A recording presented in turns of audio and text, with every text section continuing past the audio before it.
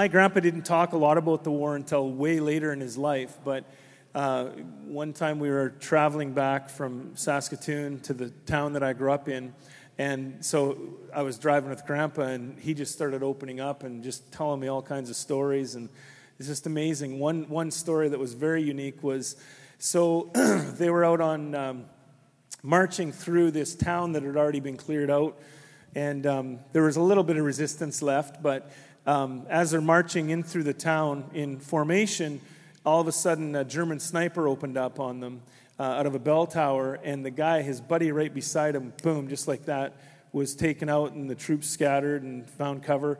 And then someone else in the Canadian company ended up spotting the sniper and took him out, and the sniper was killed, and so no more men were killed.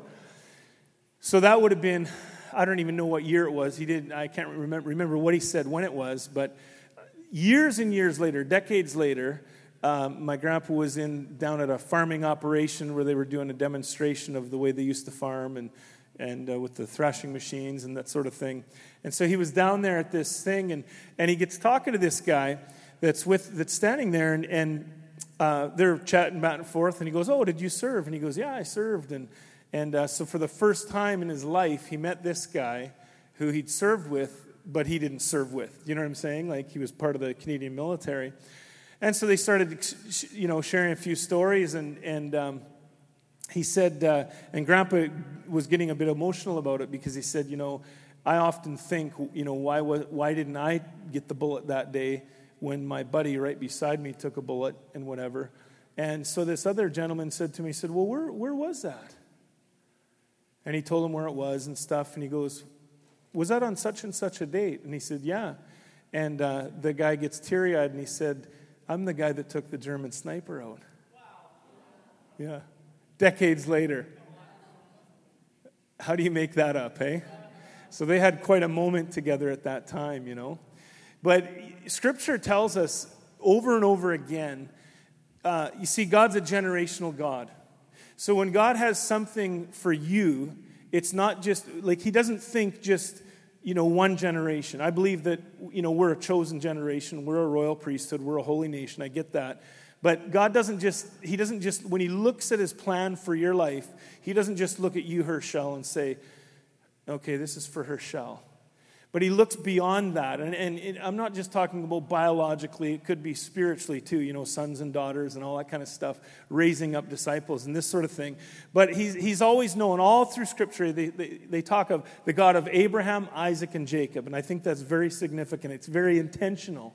It's not just kind of like, oh, yeah, he was my grandpa's God, and he was my dad's God, and he's my God. No, he's talking about something, and he's trying to, there's a pattern in Scripture that you see over and over again. And then in the New Testament, it's picked up where it says that a three-chord strand is not easily broken. He's the God of Abraham, Isaac, and Jacob. In our church here in Catch the Fire, Winnipeg, one of the banners says discipleship, some of the things that we believe in, discipleship. And instead of the I's, it says it's got a number 1. And it wasn't a mistake. We didn't get a good deal on the banner because they made a mistake. And we just said, oh, we'll keep it anyway because we're good Manitobans. We like a good deal. It was actually intentional, 1 and 1, meaning discipleship doesn't mean that I'm just being discipled. But a true disciple is one who reaches like this and is discipled, and one who reaches like this and disciples. So you've got 3 things happening here. There's this person, and there's this person. You see that? It's that same patriarchal mindset that God was saying, Abraham, Isaac, and Jacob. My promise, if you look through Scripture, you'll see his promises were not just to one generation. It says that he'll be faithful to 1,000 generations. On and on and on it goes. So when you think about your life, I want you to think about something today. I want you to think about the promise that you currently are living in, that you're believing for, what you think God has for your life personally. And then let's think about corporately. But let's even go beyond that from thinking, the promise that God has for my life and my job in keeping in step with him and walking in his promises are directly going to affect other generations. And so many times we think, like, sometimes we just think, it's about, the hope to which he's called me. It's about the promise that he has for me and all that kind of stuff, which is very, very good. We need to live in the now of the promise of God for our own lives. But we need to think generationally. And so when you come to a thing like Remembrance Day, this is not so much a Remembrance Day message, but the purpose we celebrate Remembrance Day is to remember and honor those that have gone on before so that we could experience what we're experiencing now because of a price that somebody else paid years ago, right?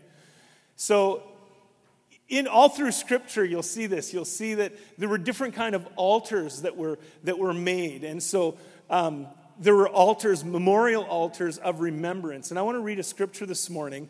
And then we're gonna camp out somewhere else. But take your Bibles to Joshua chapter 4. It is a good book, Joshua. Joshua chapter 4. This is a beautiful picture when the Israelites are going to cross over the Jordan. They're going to cross over into their promise. They're going to start possessing the promise. And so in Joshua chapter 4, we'll pick it up. There's instruction given on how the process is going to go. Let's pick it up in verse 15. It says, "And the Lord said to Joshua, order the priests bearing the ark of the testimony to come up out of the Jordan.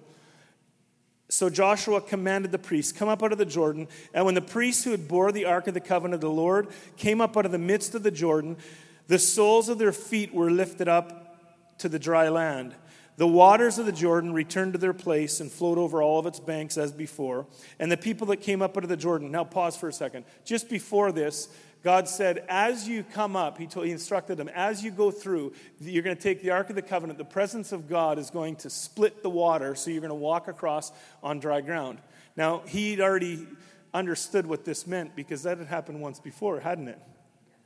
And what he said, though, is he said, I want you to take 12 stones and carry them across, and then once you get across, I want you to build an altar, 12 stones representing the 12 tribes that made up the nation of Israel. And I want you to build an altar there once you get over. And there's a reason that he's saying, I want you to build an altar. So that's previous to this. Then he gets there and he says, they came up out of the Jordan, and they encamped in Gilgal, the east of the border of Jericho. Verse number 20. "And those 12 stones which they took up out of the Jordan, Joshua set up in Gilgal. And to the Israelites he said, when your children ask their fathers in time to come, what do these stones mean? You shall let your children know, Israel came over this Jordan on dry ground. For the Lord God dried up the waters of the Jordan for you until you all passed over. And the Lord said, as the Lord your God did to the Red Sea, which dried up until we passed over, that all the peoples of the earth may know that the hand of the Lord is mighty, and that you'll reverence and fear the Lord your God forever." So the purpose of this altar was remembrance. And I want to look at this whole thing because altars were very, very instrumental in the lives of God's people all through Scripture. So what is an altar? Well, I'm glad you asked this morning. It's a structure on which offerings are made to a deity. Because there were also, remember, there was the prophets of Baal, and they had an altar constructed. There were, ungodly altars that were put up, and then there were godly altars that were put up, right? And so, the firestorm that took place, and Elijah calls down fire, and that whole thing, and whoo, that was fun, wasn't it? And so, anyway, you'll see it all through Scripture. So it wasn't just godly people. It wasn't something they just did. But in Hebrew, the word actually means to slaughter. And then in Greek, it translates a place of sacrifice. But it's used for recognizing a place where sacrifice is offered, even if it wasn't an event involving slaughter. Altars were also places where the divine and human worlds interacted. So in this case here, it was an altar of remembrance or memorial, an altar of memorial that they would look at it, and when their kids would walk by it, they'd be like, what was that there for? And they'd say, hey, this is the place. This is where God came through for your mom and your dad and your grandpa and grandma. And that same God promised that he would be with us and he will be with you. And so when they look at it, it was like an anchor point to a promise of God or a breakthrough of God, something that God did. And it's a testimony. We all know that the testimony of Jesus is the spirit of prophecy. When I talk about how God did something in my life, you can get under that by faith and say, God, you're no respecter of persons. If you did it in his life, you can do it in my life too, in Jesus' name. And that comes out of living in identity. Because you got to believe that you deserve it. Nudge your neighbor and say, you believe God's best. Some of you don't believe it. Say it again. You believe God's best. And then nudge the other neighbor and say, you deserve God's best. Yeah, you got it. Say, I deserve God's best. Yeah. Altars were places of exchange. They were places of communication and places of influence. God always responded to altar activity. You see it through Scripture, like I said. The contest between Elijah and the prophets of Baal involving the altar demonstrated the interaction between Yahweh and Baal, like two different, the demonic realm and the supernatural God realm. It was like a clash of the kingdoms, and the clash of the kingdoms took place on an altar. Noah built an altar, and he offered a sacrifice to Yahweh, to God. And it says that God smelled the aroma that came up from that altar, and he smelled it. So something in the natural superseded the natural and became spiritual, and God smelled it. And it says that because of that, because God smelled it, he responded. And he said, declared, I will never again destroy all the living things in the world through a flood. There was a promise made, a covenant made. So all through the patriarchal period, you'll see, altars were markers of a place commemorating an encounter with God. When Abram is called, and then he goes into a vision, he goes into a trance, and he falls into a sleep, and he's in a trance, and he sees an altar, and he sees the two halves, and he sees the birds coming down to, like, the demonic realm trying to rob the sacrifice, and he shoos them away and whatnot. We know it's a prophetic picture of what would happen with Jesus, right? It's interesting that Jesus was crucified on an altar, as it were, when he was out there and on Golgotha. It was like a raised up place where he was crucified. And so we understand now that we don't have altars as they did back then so much. But altars were, because of what Jesus did, obviously. We don't have to sacrifice like that again. But I do think that there's so much power in remembering. And so I want to ask the question this morning, in your life, what kind of an altar are you building?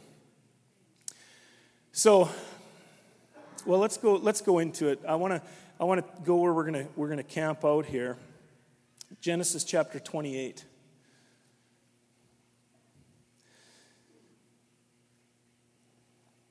How many have ever responded to an altar call? I've given thousands of altar calls in my life. And and sometimes we don't take time for like an altar call or altar ministry, that kind of thing. I remember at one time thinking, in my younger years in ministry, thinking, why do we even call it an altar call? Like, I get it, it's about an altar, and we always, in my day, it was like, you wouldn't, like, the building was holy, right? How many grew up with a holy building? Okay? Aren't you glad now that you realize that this building is holy?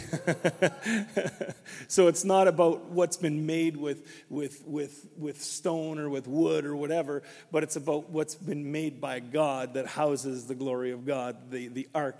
We are the ark, yeah?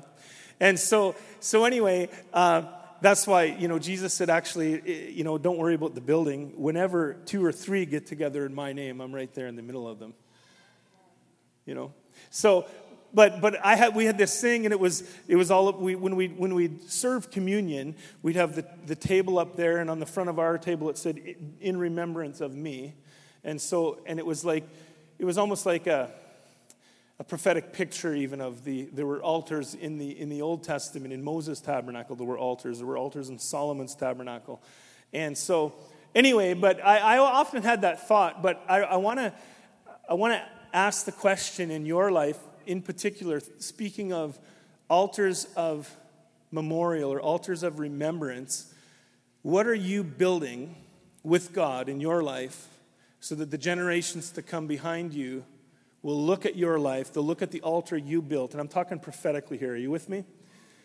To look at that and say, I remember when God did this with my mom and dad. God did this with my grandpa and grandma. Or it could be, not just biological, it could be spiritual as well.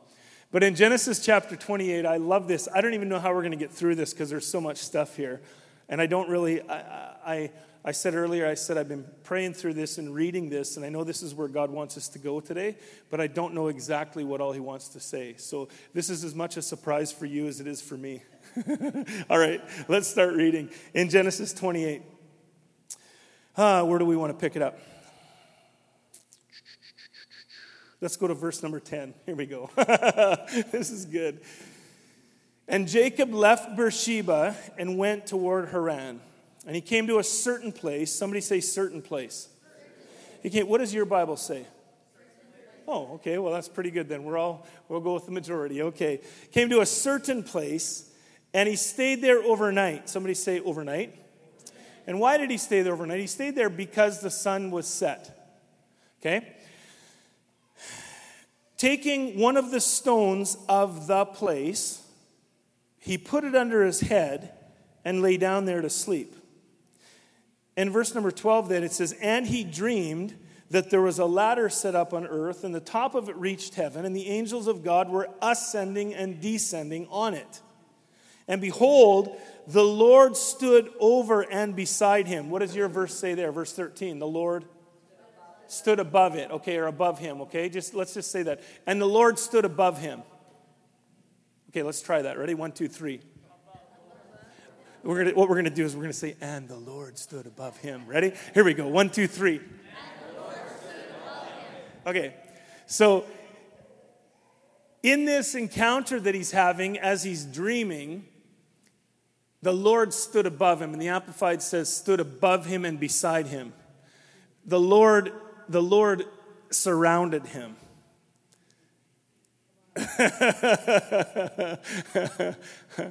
Job knew that too. It says, oh, that it were in the days of old when your friendly counsel was over my tent. Yeah. I'm feeling some Shuba juice on this. And the Lord stood over him. But get this, and it says, and he said, I am the Lord God of Abraham, your forefather, and the God of Isaac, and I will give you and to your descendants the land in which you are lying. So this promise comes. Now it's a specific promise for him personally, but he's saying, the promise that your forefathers had, I'm actually giving it to you. And it's not just for you, but it's also for generations to come. So the promise is way bigger than the person. Look at your neighbor and say that, aren't you glad that the promise is way bigger than one person?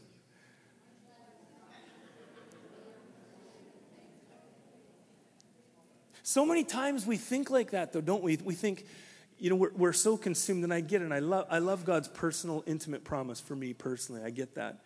But you're going to miss the magnitude of how big the promise is if you're just focused on your own life. That's why obedience and walking in him becomes a bigger deal, because my actions and my obedience and my leaning in him and walking with him and communing with him directly affects generations to come.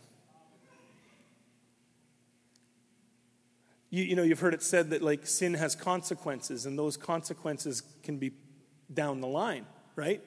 How about this one then? Promises and yielding to promises have consequences. And the blessing that comes on my life through my walking in him and him in me and discovering his promises will directly affect my generations to come. Well, I thought that was pretty good, hon. You're thinking. Okay, you're thinking. All right, yeah. We're processing, yeah. Is it cold in here today? It is? Oh, okay. All right. Anyway, all right. Sometimes that slows things down. Let's try that again.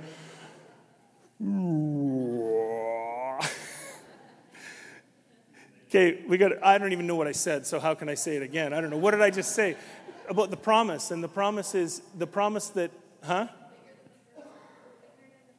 Yeah, the promise is bigger than the person. That's the bottom line. So God's promise over my life is bigger than just me.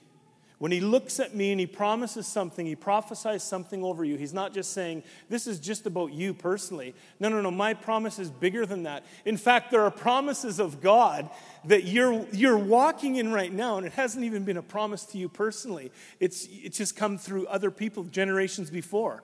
Think about where we are right now in the kingdom of God. We're where we are right now because our forefathers in the kingdom pressed through and saw breakthrough in certain areas so we could experience the blessing of God right now in the land of the living that they never got to experience. You're now sitting in the result of thousands of years of people, intercessors, praying for God to do something. You're now living in the fulfillment of that. That's why Remembrance Day is so important. We remember, we look back. But so many times we just kind of get so busy with our lives and we don't even think about the price that was paid, not only by him, but even other intercessors, your grandpa, grandma, other people in your life, maybe not biologically, but other spiritual leaders. Listen, we're here. I'm here today because of what happened in North Battleford 70 years ago. My great-grandpa was one of the founding fathers of that thing. When the whole thing went kaboom, all of a sudden God just dropped in the place. And I didn't know that till years later. Because just as it's a memorial for good for some, there was a lot of, messy stuff going on with it too. When God starts moving, things get messy. It just depends on what side you want to be on. Do you want to be on the side pointing fingers and criticizing? Say, I don't believe that because that doesn't look like the way I had it or do you want to say, God, you look after the mess, I just want you. And so anyway, for that very reason though, because it wasn't the altar that was built in my generational line, primarily denominationally, it was rejected. What God did there, it was rejected by the denomination that I was a part of. And the denomination I was a part of, God bless them, they experienced the move of God in 1903, 1904, 5, 6, out of the Azusa Street revival. And they experienced a God. And then God did a new thing then, boom, 48, and he started stirring something up in North Battleford. And then the former looked at it and said, no, that doesn't look like we had it, so we're going to reject that. And a memorial was built for the negative, not for the positive. Not until years later in the 90s when the general superintendent of the Pentecostal Assemblies of Canada wrote a letter of repentance to the leadership of that. Many of the leaders, though, had already kind of gone and whatever, some of them passed on. And then in the conference, as John and Julie were saying, they were doing things like they were repenting. And I see repentance sometimes as an act of tearing down a bad memorial and erecting a positive memorial. Rebuild the altar. So the question I want to ask on this great Remembrance Day is, what kind of altar are you building? And so here we go. This is so good. Jacob's there, and he sees this, and he dreams, and there's a promise. And let's break it down. Let's just back up the bus. Let's go back to, and Jacob left Beersheba and went toward Haran. This is important. Somebody give me a water, please. Beersheba, the name Beersheba, it meant this. So he left this place, Beersheba, and it was interesting because this Beersheba means a well of oath, or it means a well of seven. It means to sevens oneself. That's what the word Beersheba means. We know that 7 is a number of perfection, completion. But the well Beersheba, where it was dug, that was a fruitful place. It was like a promised land place. And Abraham dug the well. You can see, you go read the history on that place. But it was a good place. It was like, man, this is good. There's water here, vast supply of water. We're not going to be thirsty. We can hang out here. This is amazing. So in that sense, it was a real answer in the promise. An answer to the promise. It was in the promised land. But it says that he left Beersheba, And so it meant fullness, it meant blessing. And he went to Haran, and on the way, well, Haran means parched. So he's leaving a fountain of blessing, and he's going to parched. Does that make sense? But yet, on his way from the fountain of blessing to parched, he stops at a certain place because it was dark. So it's interesting because, and we know that you'll see through history, you'll see then how Beersheba was a place where,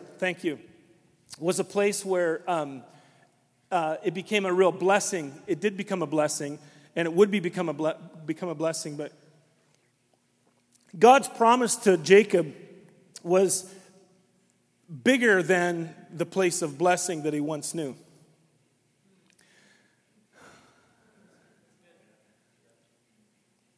So he gets going from there, and he starts walking toward parched. And as he's walking toward parched, darkness comes.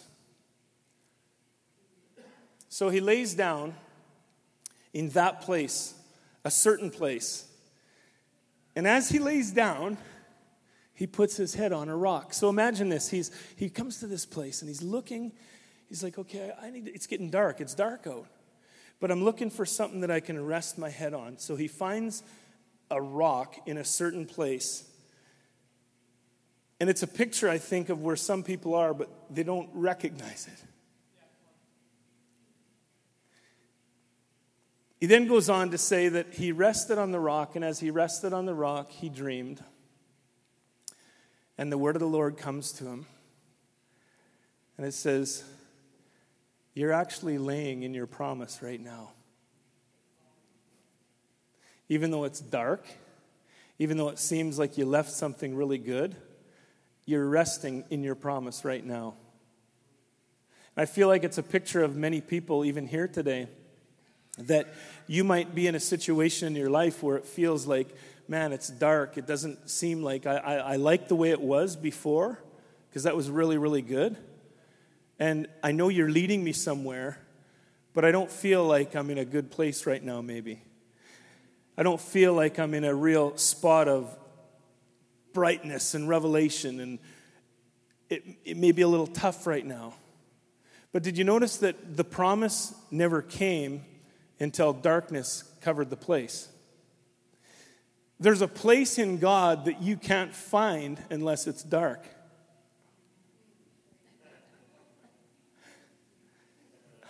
Really? I'm not subscribing to it that God brings darkness upon you, and I'm talking about evil darkness, but I'm talking about times when God's saying, I need you to find this place by faith, because if you find it by everything else that you see all around you, it's not going to have the great significance in your life that I want it to have. So he goes there, and we know that Jesus is the rock that he was resting on. Another thing to note there is that the promise that he was laying in, because he was laying in the promise, but he didn't know it.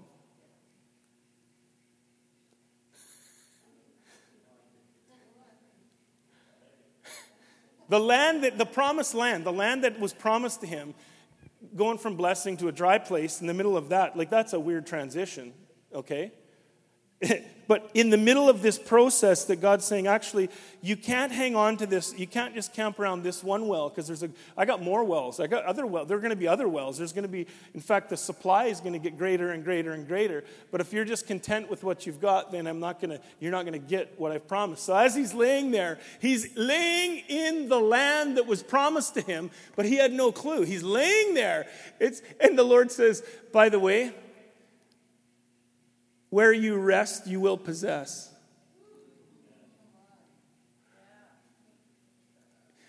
I think there's something about resting in God. John, you said it earlier today. Everything that he has for us, everything that he wants us to step into, can only be possessed through rest.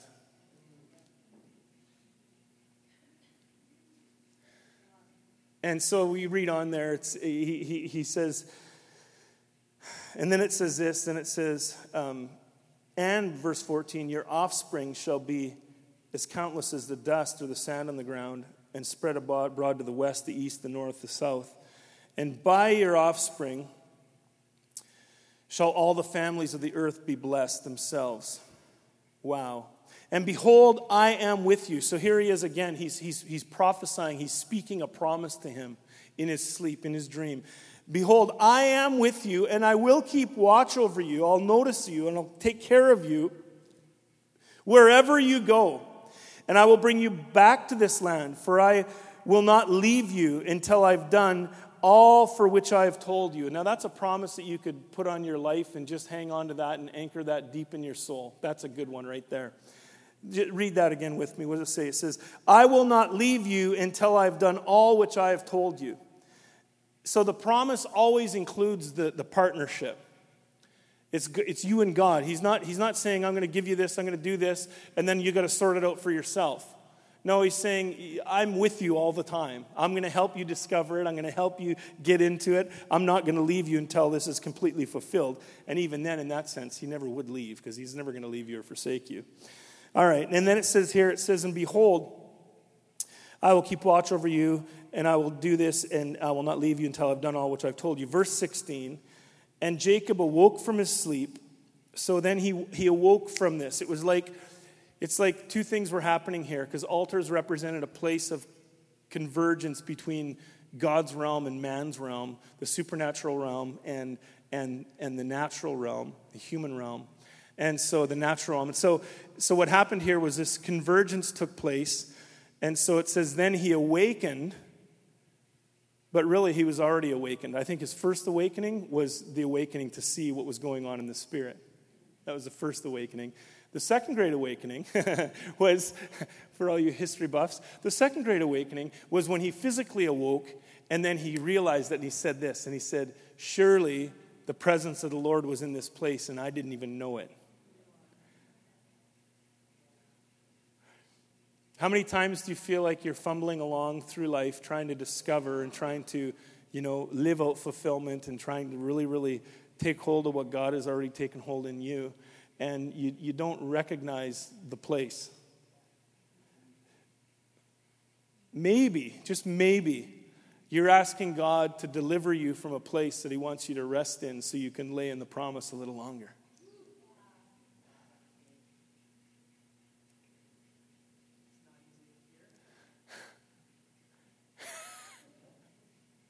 You understand what this picture here? This is not a doom and gloom thing. This is a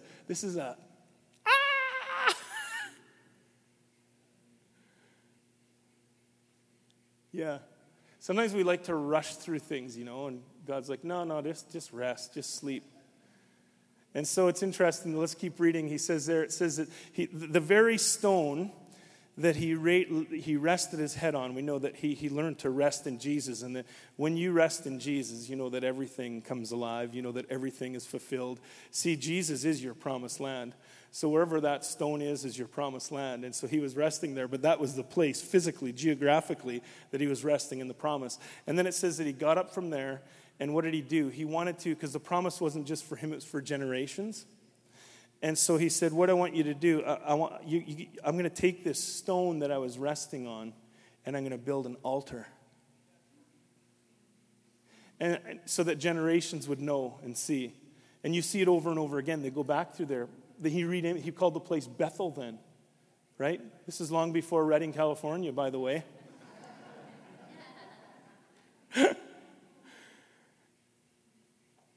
So he has this stone. He builds this altar, and it was an altar so that he would remember the promise, and this altar where he encountered the Lord.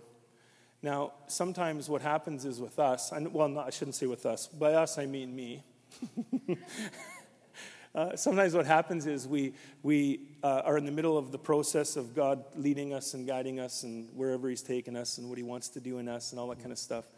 And instead of resting on the rocks we start building an altar with are like rocks of fear, a stone of unbelief. Well, let's just take some of that doubt and put it up here. that anxiety that we're carrying because we don't understand what it looks like. We're just going to start doing this here and building that. And so don't we want our lives and our children and our children's children, physically, spiritually, to look back and say, oh, yeah, I remember that. I remember what Carolyn told me that one time. She told me that story about how God was speaking to her about identity. And it was like, when I heard that, it was like a stone. It was like just like a rock that was like, yeah, that's the piece that I want to carry. That's what I want to have. That's what I want to look back on as a marker in my life. So the question is, what kind of altar are you building? What kind of altar am I building? Am I building an altar that's in my life that is all full of disgruntlement and discontentment and grumbling, or God forbid, like bitterness, rocks of bitterness?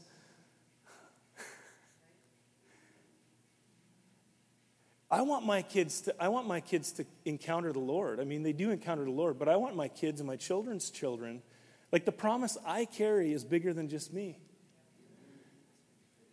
In fact, I would challenge our fatherhood and our motherhood. I'm talking about everybody, based on what things look like 2 generations down the road. You know, I don't know if you've heard this said before, but you can tell, you'll see the fruit of your parenting, your fathering or mothering, by what your grandkids look like. Have you heard that before? No? Well, you did now. So the point is, though, is I want to build my life, I want to lay the stones that when my kids pass by and generations to come pass by, they can look at it and say, oh yeah, faith. I remember that when mom and dad were up against something, and they didn't grumble and complain, but they just began to declare and overcome. And they're like, we're not going to live in that. We're going to fly a little higher. Let's not be discouraged by discouragement. Let's not be bitter, but let's just step it up a little higher. Why don't we build an altar of faith and an altar of hope and an altar of blessing and an altar of forgiveness so that we can stand on that and fly a little higher than our problems, right? So anyway, let's keep reading here. I just think it's such a good story. And it says, surely the Lord, or the presence of the Lord is in this place, and I didn't know it. And it says, he was afraid and said, how awesome is this place? It's none other than the house of God, and this is the gateway to heaven. Now, we know that New Testament-wise now, you know that you are the gateway of heaven. Jesus was the ladder, and he's in you, so there's a ladder. Everywhere you go, the ladder can go this way, it can go this way. Do you know what I'm saying? So it says there, he says, this is none other than the gateway to heaven.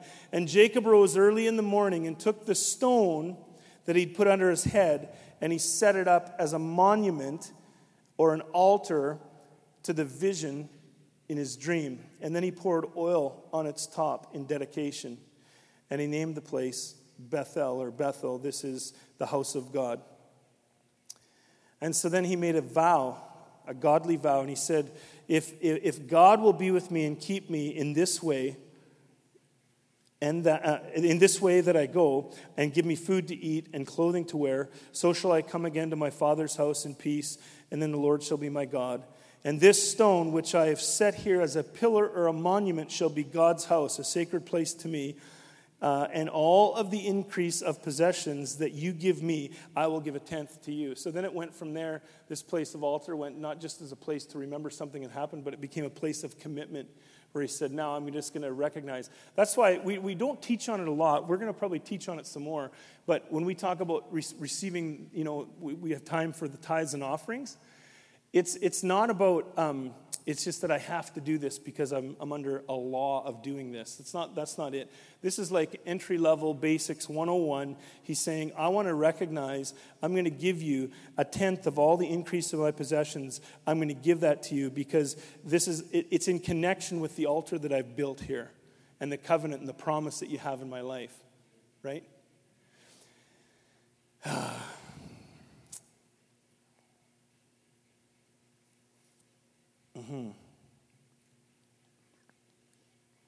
What you rest on becomes the altar you build with.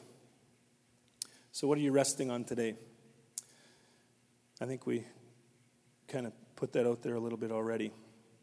And then you keep on reading. You can go on Fast Forward Life. I'd encourage you to do a study on altars. I'd encourage you to go through and read different places where God instructed them to set up an altar, where he instructed them to build that, because it's so, it's ridiculous. Jacob was one. He did it many times over. So I want to, as we have this today, we're sitting here. It's 12 o'clock, but we're on Remembrance Day, and I believe that God has we're in the promise right now. You're in the promise God has for you right now. You just may not recognize it yet. So I'm going to pray that God would, number one, he'd wake us up to the reality, to his reality.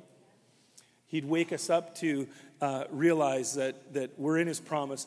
But it's interesting that Jacob never got to experience the prophetic word that the Lord was over him, the Lord was with him, and seeing the all that stuff. He didn't get that revelation until he took time to rest. So he was resting on the rock, you see. Okay, let's have the worship team come on back up, please.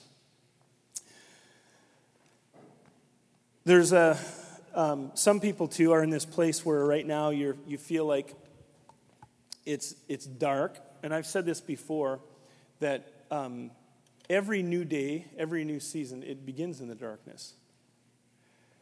And so God's looking for you to find him as the stone, the cornerstone, the stone that you'll build your life on within in the darkness. And so it says Jacob went to a certain place. So you need to identify the certain place. And how many feel that God's called you? Let's just say, like to Catch the Fire Winnipeg, he's called you here. How many believe that? That's pretty cool. So regardless of what you are experiencing in your personal life right now, how many feel that God's called you to your spouse? How many feel like God has a spouse for you to call you to? Okay, so Don. So anyway, you need to understand when God's called you to a certain place, he wants to meet you there. But notice that God didn't meet with Jacob until he was resting in the place that God called him to be. Right? I believe that God has called certain friends to be part of our lives, different people in the family of God, different people that he wants us to influence that aren't born from above yet. I firmly believe that too. But the deal is to be in the place where you're called to be. That's why it's not just by chance. We don't just go and get a job just because, we need to make a living. Although we do need to make a living, that's great. But God has a specific place for you. He's got a specific spot, whether it's in your vocation or it's in your family or it's in your church or it's in your, wherever it is. He's got a certain place for you. But you're not going to discover and hear God's promise echoed over your life until you learn to rest in that dark place. Even as good as it was, it feels like we're going to something parched, but on the way to that, he spoke and the promise became bigger than the blessing that he had before.